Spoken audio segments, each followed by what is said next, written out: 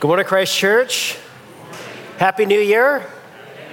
It is good to begin a year together with you all. And I just want to say I am so grateful to be serving here as your lead pastor. And I'm just so grateful to begin a new year with you all. So really excited about this year. So we're going to begin this year by starting a new short 3-week series where we're going to be talking a little bit together about the vision that we believe God has given to us kind of to lean into this next year. Now, there is a broad, clear vision that Jesus has given to his church. He has called us to make disciples of all the nations. And so our clear mandate as a church is to go and to make disciples. But sometimes when you enter into a new year, it's good to ask, are there some particular areas that we need to lean into this year? Are there some core priorities that we need to give some attention to? And so I want to share with you 3 core priorities over the next 3 weeks that we believe God is calling us to lean into this next year. Now, if you're new to our church family, maybe you've been here for a week or 3 weeks or 3 months, this is a really good Sunday for you to be with us because you're going to be seeing some of the things that we are to focus on as a church. And of course, if you've been around here for a while, it is good for you as well to know, what are some things that we need to lean into this year? And so the 3 core priorities that we're going to be talking about beginning this week and over the next 3 weeks are these. First is Christian community. In other words, our life together. Second, widows and orphans. We believe, of course, God has called us to care for the least of these. In fact, James says that pure and undefiled religion is that you care for widows and orphans in their distress. And then the third area is Jesus, which that's pretty basic, right? Why wouldn't you be focused on Jesus? But we're going to be talking about each one of these aspects that we're going to be leaning into this next year over the next few weeks. But I want to begin this morning by talking to you about the first of the 3. And today specifically, I want to talk to you about both the challenge and gift of Christian community. I want to talk to you today about both the challenge as well as gift of Christian community. Now, I'm sure that all of you have experienced Christian community maybe as both a challenge and a gift. And some of you may be more challenge than gift, others more gift than challenge, and a lot of us kind of an intermixture of both. But that's what we're going to be talking about today. But I wanted to begin our discussion by sharing with you some insights gained from an essay that was written in the New York Times a while back by author John Tierney. And the title of the essay is Picky, Picky, Picky. And in the essay, John Tierney tries to figure out the answer to a question that he says so many New Yorkers will ask themselves this Valentine's Day. And the question is, why am I going home alone again tonight? And he proposes the answer is that New Yorkers are peculiarly picky. He says New York, as a general rule, draws insanely ambitious people from across the country, and they are all determined to get more for themselves than they deserve. And he said during all of his years living alone, he always knew that his own requirements they weren't too much to ask. He said they were perfectly reasonable. He said, all I wanted, quote, was a nice novelist astronaut with a background in fashion modeling. And he suggests that New Yorkers are afflicted with what he called the flaw-o-matic. He describes the flaw-o-matic as, quote, an inner voice, a little worrying device inside the brain that instantly spots a fatal flaw in any potential mate. And he gave real-life examples that he has heard from his friends. Sure, he's a partner in the law firm, but it's small and he wears those short black socks. How can I take him seriously after seeing Road Less Traveled on his bookshelf? And then in one ridiculous example, he said that a man said that he saw her, she opened the door, and she looked fantastic, beautiful face, great hair, well-dressed, but then she turned around, and she had dirty elbows. And he said, that was that. And Turney writes, my first instinct was to suggest that there might be some way for the two of them to work it out. Maybe some couples therapy and a little soap and water. But then I realized it didn't matter. He'd just find something else. Now, as I read the article, I found myself thinking that surely the attitude of being picky is not unique to New Yorkers. And the flaw-o-matic is not unique to people who are looking for a date. And in my experience, and I think in my own heart, I have found myself as I approach the local church, and I have found, of course, many church-going people to be very picky themselves. And I have found that the flaw-o-matic is alive and well in a lot of Christian communities. And we can find ourselves easily spotting the flaws in this church and the music and the community and why didn't they talk to me and they weren't nice enough or any number of things. We can easily spot flaws and we can find ourselves being picky. And so what I want to do today is I want to just pause and I want us to bring that dilemma into dialogue with a text in the Bible that actually has very little to do. It's little to do explicitly with Christian community, but in my experience, it speaks to me about the challenge and gift of Christian community about as well as any other passage of Scripture I know. And it comes from this story. In fact, it's one of my favorite stories in the Old Testament from Exodus chapter 16 about bread from heaven. And in this story, kind of in the context where it picks up, Israel has just been released from their harsh slavery in Egypt, and they are on their way from Egypt to the promised land, and they are traveling through the rough and barren wilderness on the road to Sinai. And look what it says. They set out from Elim, and all the congregation of the people of Israel came to the wilderness of Sin. By the way, that phrase, the wilderness of sin, it gets a little confusing to us because we're like, was it the wilderness where they sinned against God? And it was, but this is actually short for kind of a phrase in which the wilderness was described, kind of short for Sinai, the wilderness that was close to, anyway. It was between Elim and Sinai on the 15th day of the second month after they had departed from the land of Egypt.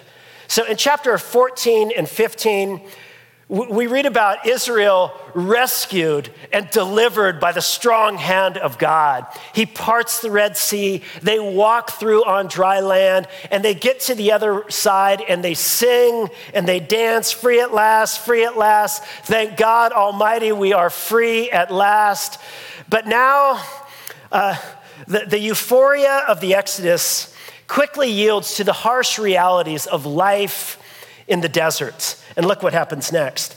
And the whole congregation of the people of Israel grumbled against Moses and Aaron in the wilderness. And the people of Israel said to them, would that we had died by the hand of the Lord in the land of Egypt, when we sat by the meat pots and ate bread to the full. For you have brought us out into this wilderness to kill this whole assembly with hunger. Now, notice, they misremember the past. They re-narrate, they glorify, they exaggerate the past, and then they catastrophize the present. As they imagine life in Egypt, what's the first thing that comes to mind?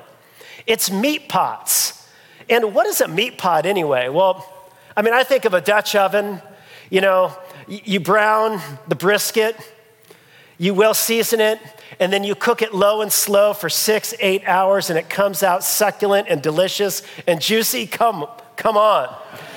And meat pots, they're just imagining the succulent meat that they ate and the bread to the full.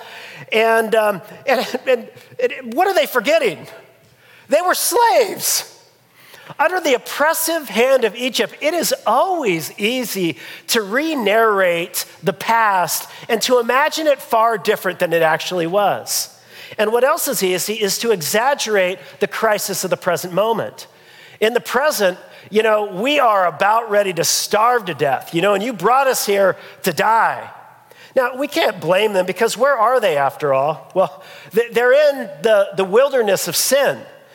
And when I hear wilderness, I think, trees and the San Gabriel Mountains and such. But in the wilderness here, it was a barren wasteland. I showed this to Natalie and Ryan this morning. They're like, that's home. That's Albuquerque, But the wilderness is a barren place. It is the place where life-sustaining resources are threadbare. And you wonder where you're going to get your next meal. And so they are terrified. We're going to die in the wilderness. At least we had food in Egypt. And where are we going to find food? And now their need in the wilderness is going to be met by the generous gift and the gracious provision of God that will come, interestingly, in the form of bread from heaven. Look at the text. Then the Lord said to Moses, behold, I'm about to rain bread from heaven for you. And the people shall go out and gather a day's portion, or every day, that I may test them whether they will walk in my law or not. And then on the sixth day, when they prepare what they bring in, it will be twice as much as they gather daily. And then skip down to verse 9, look what it says. Then Moses said to Aaron, say to the whole congregation of the people of Israel, before it was the Lord telling Moses, now Moses tells Aaron, go tell them the news. God has heard, God has seen, he knows your need. Come near before the Lord, for he has heard your grumbling. And as soon as Aaron spoke to the whole congregation of the people of Israel, they looked toward the wilderness, and behold, the glory of the Lord appeared in the cloud. And the Lord said to Moses, I have heard the grumbling of the people of Israel. Say to them, at twilight you shall eat meat, and in the morning you shall be filled with bread. They remember the meat pots. They remember the bread to the full. Look, I'm going to bring them meat, and I'm going to bring them bread. And then you shall know that I am the Lord. Now, the bulk of the chapter focuses on the bread from heaven, and I want to draw your attention to the bread from heaven. Look at what it says. In the evening, quail came up and covered the camp. That was the meat. And in the morning, dew lay around the camp. And when the dew had gone up, there was on the face of the wilderness a fine, flake-like thing, fine as frost on the ground. And when the people saw it, they said to one another, what is it? For they did not know what it was. And Moses said to them, it is the bread that the Lord has given you to eat. Now, notice their question. They say, what is it? In Hebrew, that question is two words. It is man, who. Man means what, and who is this? Literally, it's what, this? It's like, what is this? What is this stuff? And what is it? And that's going to be important in just a minute, because skip down to verse 31. Look what it says. Now the house of Israel called its name. What did they call the name of this flake-like, delicious stuff that was on the ground? They called its name manna. It was like coriander seed, white, and the taste of it was like wafers made with honey. So they called the name of the flaky stuff manna, or what is it? And Moses said, well, this is what the Lord has commanded. Let an omer of it be kept throughout your generations, so that they may see the bread which I fed you in the wilderness when I brought you out of the land of Egypt. And Moses said to Aaron, take a jar, put an omer of manna in it, and place it before the Lord to be kept throughout all your generations. And as the Lord commanded Moses, so Aaron placed it before the testimony to be kept. And the people of Israel ate manna 40 years till they came to a habitable land. They ate the manna till they came to the border of the land of Canaan. So, this word manna, it is essentially that word manhu. It means what is it? And so they named the stuff that is confusing to them, that nourishes them in the wilderness. What is it? They name it manna. Now, we stand back. And, of course, there's a lot of lessons to be drawn from this story. The bread from heaven theme takes on greater and greater freight as you read through the New Testament. You read about the ministry of Jesus and his feeding of the 5,000, and Jesus is teaching about himself as bread from heaven. Manna has all kinds of layers and theological depth and meaning.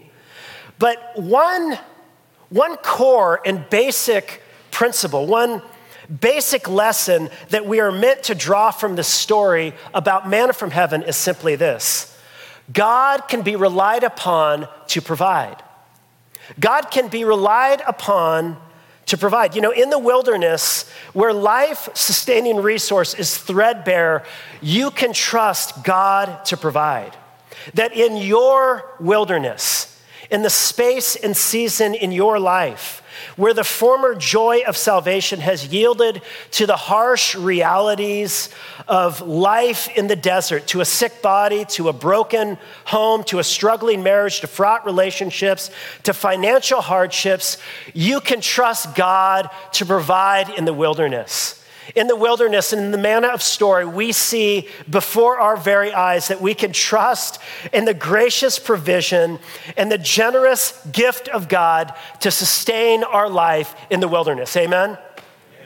Now, it's instructive, though, to talk about this peculiar provision from God. What did God give that sustained them in the wilderness? It was manna.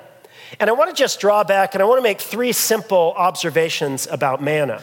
And the first is this: manna is strange.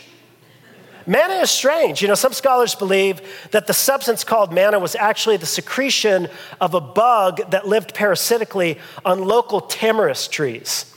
And because the sap of these trees was so low in nitrogen, the bugs would have to eat like crazy to get proper nutrition, and they would excrete these white, yellowish balls of liquid that would fall to the ground and dry quickly. And it was light, flaky, sweet, and incredibly nutritious. It would appear in the morning, and by the end of the day, it would be ruined. And actually, the nomadic Bedouin people who live in the region to this day have eaten a substance that they call manna, and it is precisely secreted bug juice. Now, whether that's what manna is or not, I don't know. But even if it's not, you'll notice in the story that manna is just really strange. And when they see it, it appears on the ground, and they're like, man, who? Like, what is it? Because it's not clear it's even edible, let alone the bread that God has given us from heaven to eat. Moses has to tell him, this is the bread that God has given you, because on their own, they may not have known. And so the first observation is simply this: the provision of God in the wilderness is strange.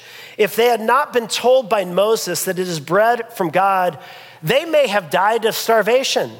Their corpses strewn across a desert covered in food. So number one, manna is strange. Number two, manna is not promised land food. Look at verse 35 again, or 36. It says, the people of Israel ate manna 40 years till they came to the habitable land. They ate the manna till they came to the border of the land of Canaan. And Joshua, later in the book of Joshua, just before they enter into the promised land, Joshua states this: and the manna ceased the day after they ate of the produce of the land. And there was no longer manna for the people of Israel, but they ate of the fruit of the land of Canaan that year. So as soon as they get into the promised land, they no longer have manna. And make no mistake about it, the food of the promised land is far, far better. In Deuteronomy 8, Moses reminds them, the Lord God is bringing you into a good land, a land filled with brooks and streams and deep springs gushing out into the valleys and hills, a land with wheat and barley and vines and fig trees and pomegranates and olive oil and honey, a land where bread will not be scarce and you will lack nothing. In the promised land, bread is not scarce. In the promised land, there is an abundance of food. It is a land flowing with milk and honey, but not in the wilderness. In the wilderness, they have manna. So number two, manna is not the bread of the promised land. But number three, manna will sustain you in the wilderness. Every day except Sabbath, when they woke up, they would find food. And the food they would find would be enough. The gracious provision, the generous gift of God would be exactly what they need to get them through the wilderness and ultimately to the promised land. And so those are the three observations. Manna is strange, Manna is not the bread of the promised land, but it will sustain you in the wilderness. Now, you're like, Josh, I thought we were talking about Christian community. Like, what on earth does this have to do with Christian community? Well, in a second, I'm just going to say everything. This story, of course, is more generally about the provision, the generous gift of God. But one aspect of God's provision for your life and mine is the Christian community. And so I want to just invite you to think about the provision of Christian community through the frame of manna. And I want to make three similar observations. Three observations. First observation is this. Number one, church people are strange. Can I get a witness? Now, easy. Now, don't misunderstand me. I'm not saying that church people are a bunch of weirdos, that we're idiosyncratic, socially awkward, or there are those people that are overly spiritual in kind of a weird, manipulative sort of way.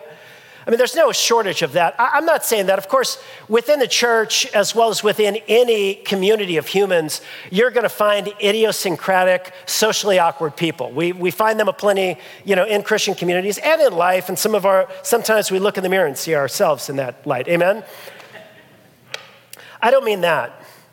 Of course, the church does have strange, kind of weird people.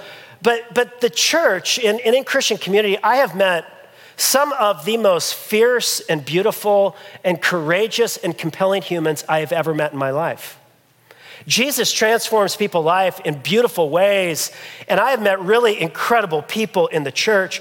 I don't mean to say, by talking about church people as being strange, that they're simply weird. I'm saying this. Church people are strange because they are other than you. Or let me put it like this. By God's design, the church is a community of difference.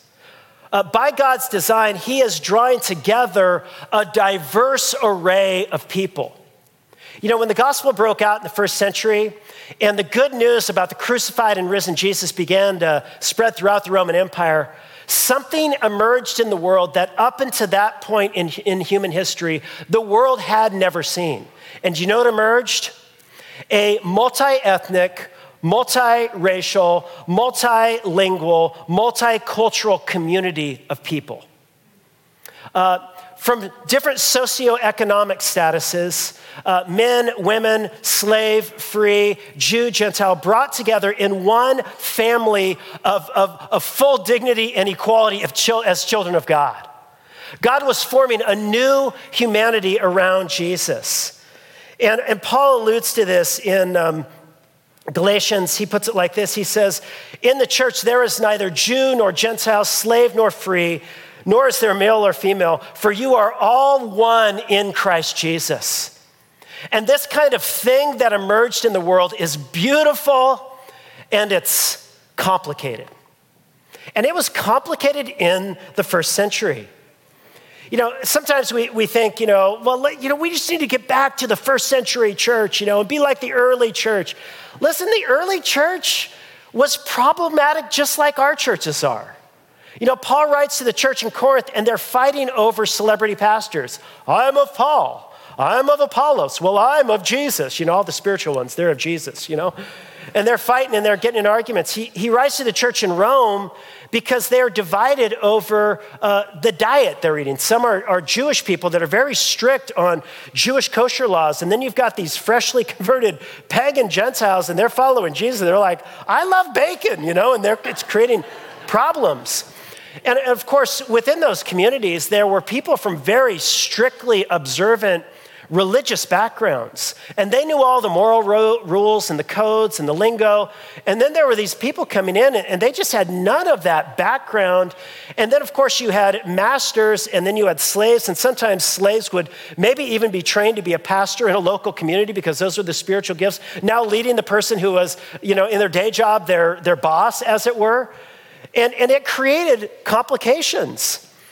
And so, this kind of community of difference is complicated. You know, in church planning, it's so complicated that in church planners' manuals, they have something called the homogeneous principle, which is simply this. If you want to grow a church, you need to start with a homogeneous place because people are most likely to be attracted to people like themselves.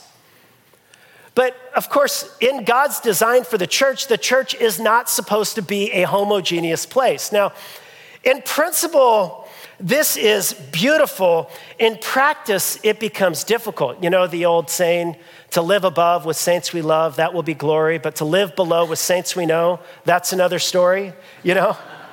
And you know that that's just our experience because I remember listening to interview with a therapist. He was talking about marriage and what is it that leads to most conflict in marriages.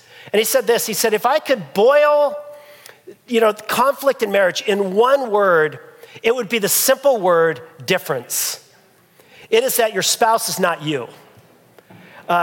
They got different perspectives, different views. And listen, if I could boil down conflict within church into one word, it might be that word difference.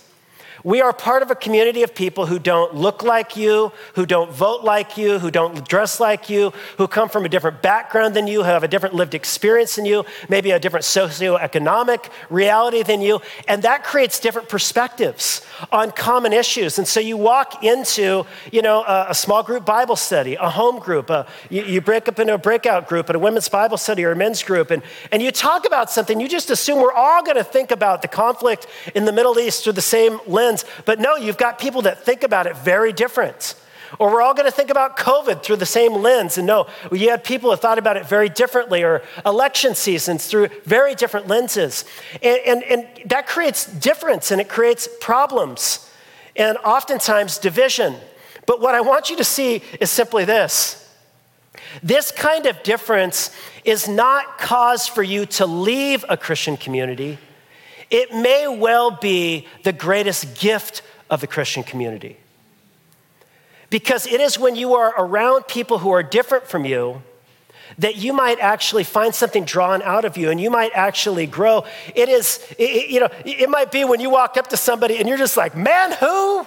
Like, what, this? How could anybody think like this? How could anybody be like this? And yet you go in and you start to understand their story and you start to see things differently. And so, number one, church people are strange. They're different. They are other. They are man who, Second, they are not the food of the promised land. C.S. Lewis, in his famous essay and sermon, The Weight of Glory, he says, if we find in ourselves a desire which nothing in this world can satisfy, the most probable explanation is that we were made for another world. And you have longings in your soul that even your closest relationships in this world will not satisfy. You long for meaning and significance, to be fully known and not misunderstood, but to be understood and to be loved. Like, we long for that. We need that. We were made, says C.S. Lewis, for another world. And listen, when God's new creation finally breaks in, when Jesus returns, when the curtain is pulled back and Jesus is revealed as the world's true king and all things are made resurrection new, in that new world, our longing for deep and intimate connection and meaning and wholeness, our longing to be fully seen and loved and known and to know others and to cut past all the misunderstandings and the hurts and the disappointments and to be fully and completely and infinitely loved, that will be met finally and completely. But that is then, and this is now. In the now, in the relationships we experience right now, we are not in promised land relationships. The people around you, and I'll just say, you're new to this church, this is not a promised land church. Sometimes you walk into a space and if it is markedly different in a more positive way than the church you were at before, you tend to immediately start to idealize it. And the people I was always, I remember a friend of mine said, he says, the people I'm most suspicious of pastor friend of mine said this, when they visit the churches, after their first Sunday, they walk up and they're just like, this is the greatest church I have ever been to. You're the best pastor I've ever seen. And you're so much better than my old church. And we're just like, give them 3 weeks. But of course, you stick around in the church for any period of time, and disappointment and disorientation, it can just set in because things are not the way they ought to be. And some of you are like, I wish things were better here. I do too. I wish, I wish the pastor would get better. I do too, And, but listen, we're all on a journey of growth. I wish the congregation would be, more engaging and more welcoming, and more people would invite me in and know my name. And when I'm sick, they would know I was sick and they'd come visit me, or they'd call in and you should want all of that. That's a legit good longing. And of course, you can have pockets of knowing that in the local church. And I think a lot of us in our relationships in the church have found so much gift. And God has cared for us through our brothers and sisters. And he's brought us meals when we're sick. And he's written us cards when we're down, all through the hands and feet of the church around us. We've known that. But listen, it doesn't take being around a church for very long to also be disappointed because you are not experiencing what you think you ought to be experiencing. Am I alone? And it's because the provision of God around you is not promised land food.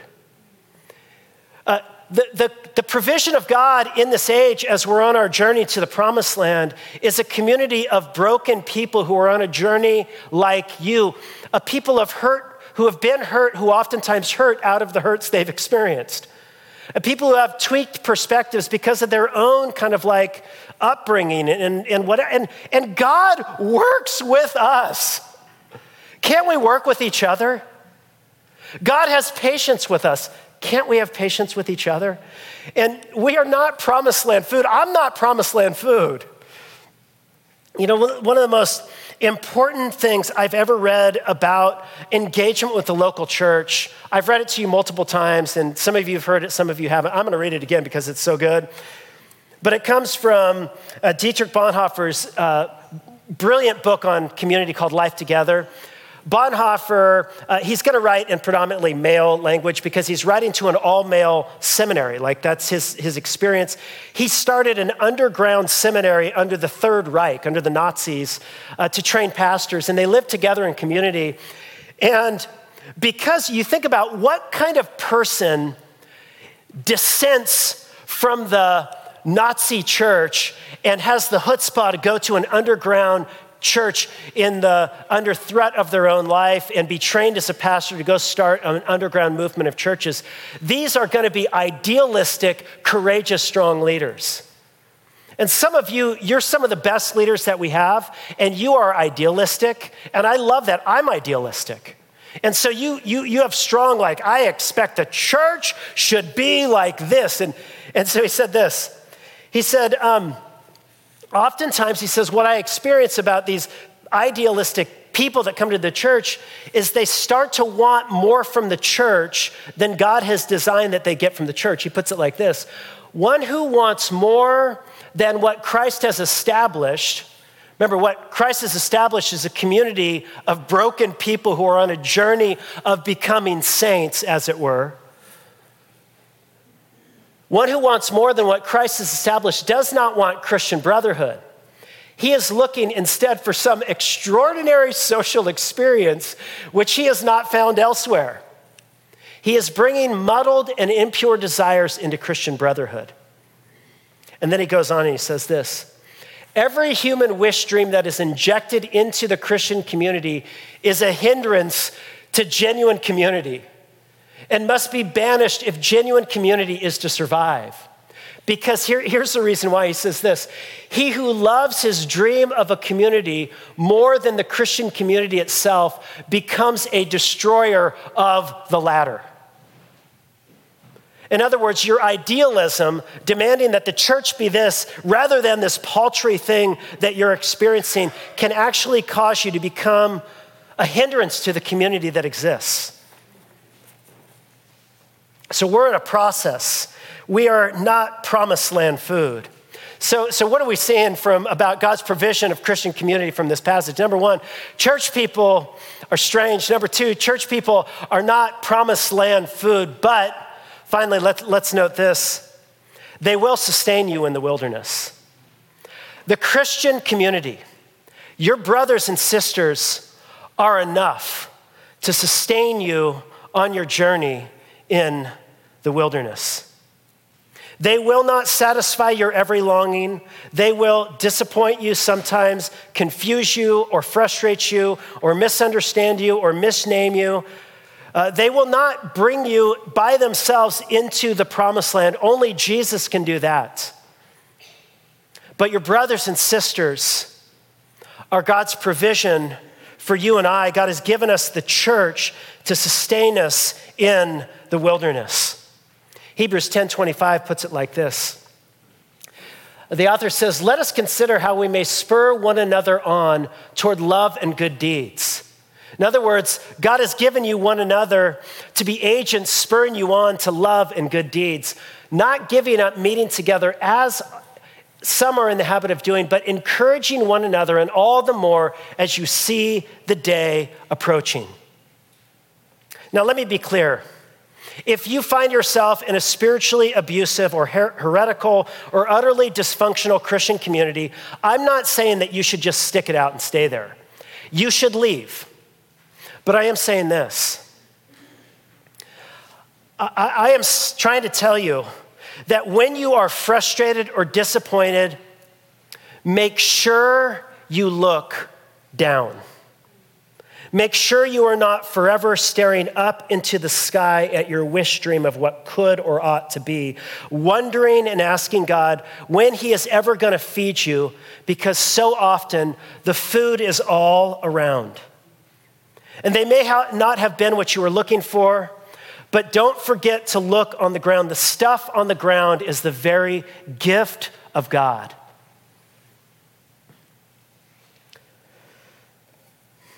Now, I want to just, as we close, invite you to ask this question. As we move into this new year, what step is God calling you to take as it relates to engagement within the Christian community? And I want to suggest 3 potential steps.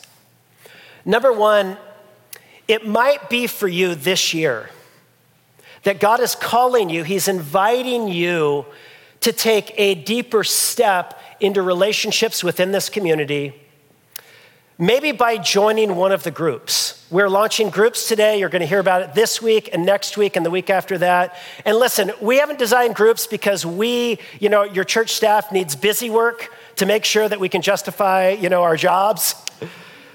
Like, these are vehicles. They're structures that we try to build. They're imperfect, be sure. Like, you will be disappointed in groups. You always are, I don't want to over-promise and under-deliver.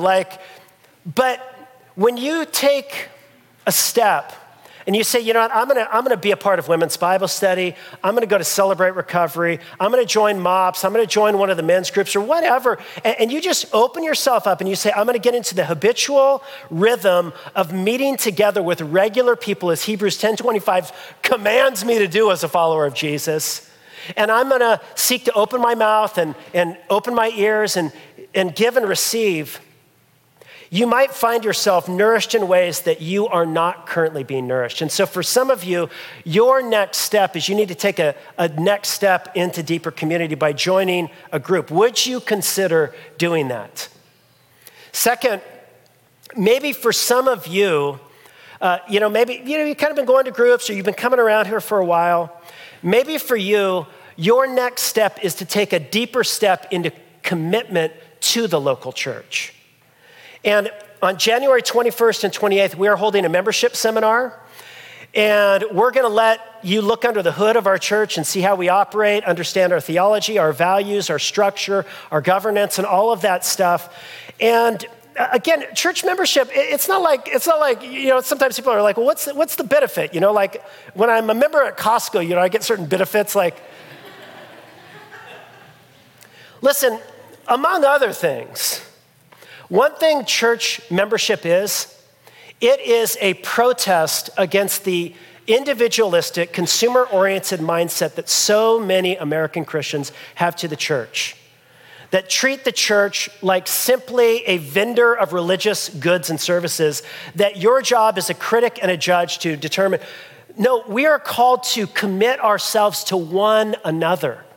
One of the most commonly used phrases in Pauline letters is one another. We are called into life together. And one of the ways in which you make that public, intentional, concrete, and specific is by joining a church. And so if you've not joined this local church, I'd encourage you, if you're a regular attender here or you just want to learn more about what that whole thing is like, come to our membership class on January 21st and 22nd.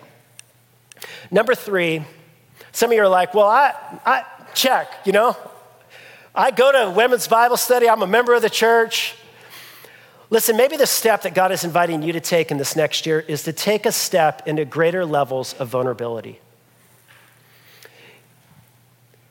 Connection happens when we are vulnerable with one another. When we open up our heart and our life and our weaknesses and our struggles, and you share that with somebody else and you find them saying, what? You too? And all of a sudden, connection happens. Watching Paul and Georgia share their story about Celebrate Recovery, I guarantee you that if you go to Celebrate Recovery and you open up about some habit or hang up or whatever that you've got some anger stuff going on or control issues going on, and all of a sudden you're like, wow, I'm in a community of people that I'm not alone. And connection happens. Connection happens when you open up your life and you share your struggles. Maybe what God is calling you to do in this next year is to open up about that thing in your life that you maybe are afraid to share about. Open up to another brother or sister, or maybe to a small group, and allow them to be a part of your journey.